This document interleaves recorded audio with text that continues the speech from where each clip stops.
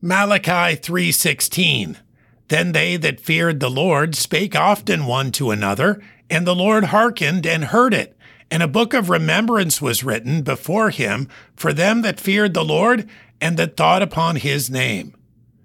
In this day many in Israel failed to honor God as they should. Read the opening chapters to hear the prophet's rebuke of the people and their priests.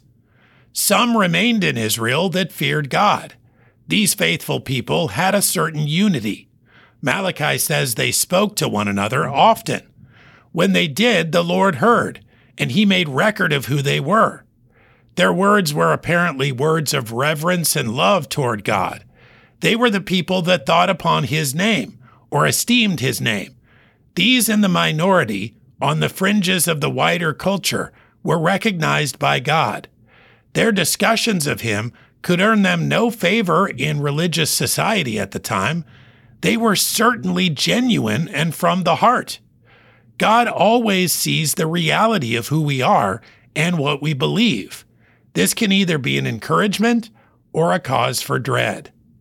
Malachi 3:16. Then they that feared the Lord spake often one to another, and the Lord hearkened and heard it. And a book of remembrance was written before him for them that feared the Lord and that thought upon his name.